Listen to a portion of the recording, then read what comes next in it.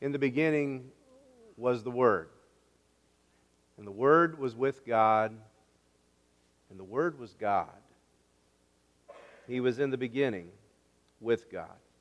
All things were made through Him, and without Him was not anything made that was made. In Him was life, and that life was the light of men. The light shines in the darkness, and the darkness has not overcome it.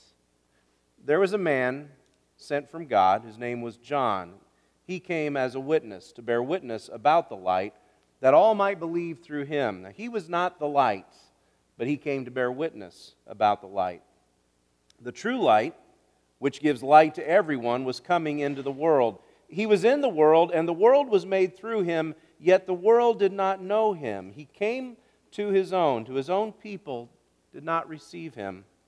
But to all who did receive him, who believed in his name, he gave the right to become children of God, who were born not of blood, nor of the will of the flesh, nor the will of a man, but of God.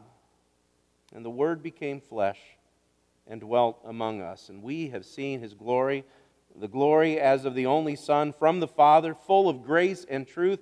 John bore witness about Him and cried out, "This was He of whom I said, 'He who comes after me ranks before me, because He was before me.' For from His fullness we have all received grace upon grace. Now the law was given through Moses. Grace and truth came through Jesus Christ. No one has ever seen God, the only God, who is at the Father's side. He has made Him known." One of the most unusual Christmas memories I have is from a Christmas somewhere in the early 80s. Maybe some of you remember it also. It was the Christmas when the temperature got up to about 72 degrees. Do you remember that Christmas? We didn't know what to do with it. It was just the oddest year. It was the strangest Christmas. So we had our lunch, and then we opened our gifts, and then we went outside, and we got the lawn dart set out. Remember lawn darts? Kids, you're not allowed to have lawn darts anymore. They're dangerous. But we got the lawn dart set out, and we played lawn darts for a while. And I found some bottle rockets. Kids, you are allowed to have bottle rockets, just not in Illinois. I got the bottle rockets out that were left over from the 4th of July, and we lit off some bottle rockets. And we had a good time, and we thought to ourselves, we said things like, "It doesn't feel like Christmas." And we really weren't sure what to do with it because it didn't feel like Christmas. And maybe there's something of that today. You know, the forecast is called for warm weather and even some rain maybe. And I mentioned last night we may go out later and make angels in the mud, which I think is always a lot of fun. And I know you want to complain about rain, and it's not a white Christmas, but you don't have to shovel rain. It's wonderful. It doesn't have to be shoveled. This passage is kind of like that.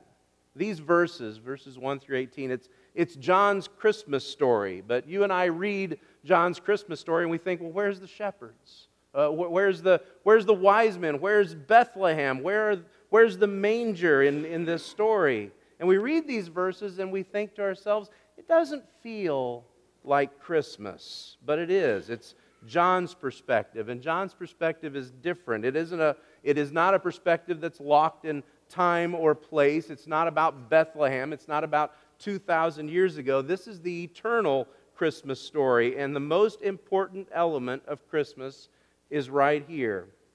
We don't see a baby in a manger, but we see Jesus.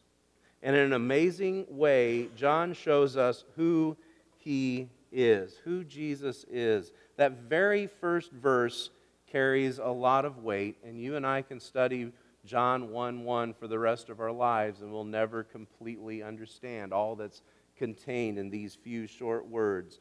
In the beginning was the Word, and the Word was with God, and the Word was God. John identifies without a doubt the exact nature and identity of that baby in the manger. We struggle to understand it. We struggle to come up with words to comprehend what John is talking about. We talk about the incarnation. We talk about God in the flesh. John and his people talked about Emmanuel, God with us. It is an intensely personal understanding of the person and the presence of God wrapped up in that child. There's something else in verse 1, and I know you heard it, I'm sure you did. There are echoes in John 1:1 of Genesis 1, that moment of creation. In the beginning, God created the heavens and the earth. Now the earth was without form and void, and darkness covered the face of the earth, and the Spirit of God hovered over the face of the waters. And God said, the Word, "Let there be light." And there was light. It also echoes an age-old problem, the problem of darkness. Not the problem of physical darkness, not the absence of lights or night itself, but the darkness that's in all of us, the darkness from the chaos of sin that has darkened our perception and it darkens us to the presence of God. And that's why He came. In John's Christmas story, we see exactly why Jesus came. Look again at verses 4 and 5. John says, "In Him was life, and that life was the light of men. The light shines in the darkness, and the darkness has not overcome it." 2 weeks ago, Trish and I spent the weekend in Missouri and had a wonderful time together, great time in Missouri, and really enjoyed it. Missouri has over 1,000 caverns underneath that state. There's places just covered in caverns, and maybe you've been to a few of them. Have you been to Merrimack or any of the other caverns there in Missouri? Anyone been to those? No? So yeah, stay out of them. No, they're great. Yeah. You go out to Merrimack. We went to one of the caverns near Springfield, Missouri. We went to Fantastic Cavern. It was okay. I would call it fantastic. The best part about Fantastic Cavern is it's a drive-through. They put you in the back of a, they won't let me drive through it, but they put you in the back of a wagon and it's pulled by a Jeep and you go through the cavern. You don't have to walk, you don't have to do anything, you just sit there and it's amazing. And as soon as you go into the cavern, it instantly hits 60 degrees, and it was 20 degrees outside that day, so 60 felt really good. It was nice. And if you've ever been to those kind of caverns, you know that they're divided up. A cavern is kind of divided up in different rooms. And so they pulled us for a while, and they stopped us, and they said, "This is the twilight room." And they said, "If you look back, you can still see a little bit of light from the entrance." And that's all the light you would have if we were back here and there weren't electric lights, if we didn't have lights going. All you could see is that light over there. And then they said, "Now we're going to take you into the blackout room." And we go in there, and there's no light at all, and we'll turn all the lights off, and you can see what it's like. And so they pulled us a little further, and we got to the blackout room, and our tour guide asked us, "Turn off your cell phones. Anything you've got that makes any light at all, turn it off, cover it up." And then she turned the lights off in the room, and instantly we were plunged in complete and total darkness. So you couldn't see your hand in front of your face, and it was amazing. We sat there. It was just absolutely amazing to be in that kind of darkness. And then Trish had to go and ruin it for everybody because suddenly she yelled out, "Get your hand off my leg," and ruined it for everyone, honey. I think she was talking to me. It's me, right? John talks about the darkness that's here in verse 5. He says, "The light shines in the darkness has not overcome it." You stay in that blackout room as long as you like, your eyes will never adjust. There's nothing to adjust to. Your eyes will never adjust to that darkness. You'll never see your hand in front of your face there in the blackout room. And John is saying that's what this world is like. You would need a lamp or a light of some kind. John is saying about Jesus, the Word, the light, that the darkness will not overcome Him. You think about those dark places in your life, the dark places where sin pulls you away from God, those dark places where addiction drags you into places you don't want to go, and that darkness and that depression, you can never overcome those on your own. They continue to swallow you up. Why did Jesus come? He came to overcome the darkness for us, to bring the light. That light changes us. And so the Christmas story that John tells us isn't just about who Jesus is or why He came. John's Christmas story is also about who we are now. You see, if Christmas is just a story, then we don't need to be here.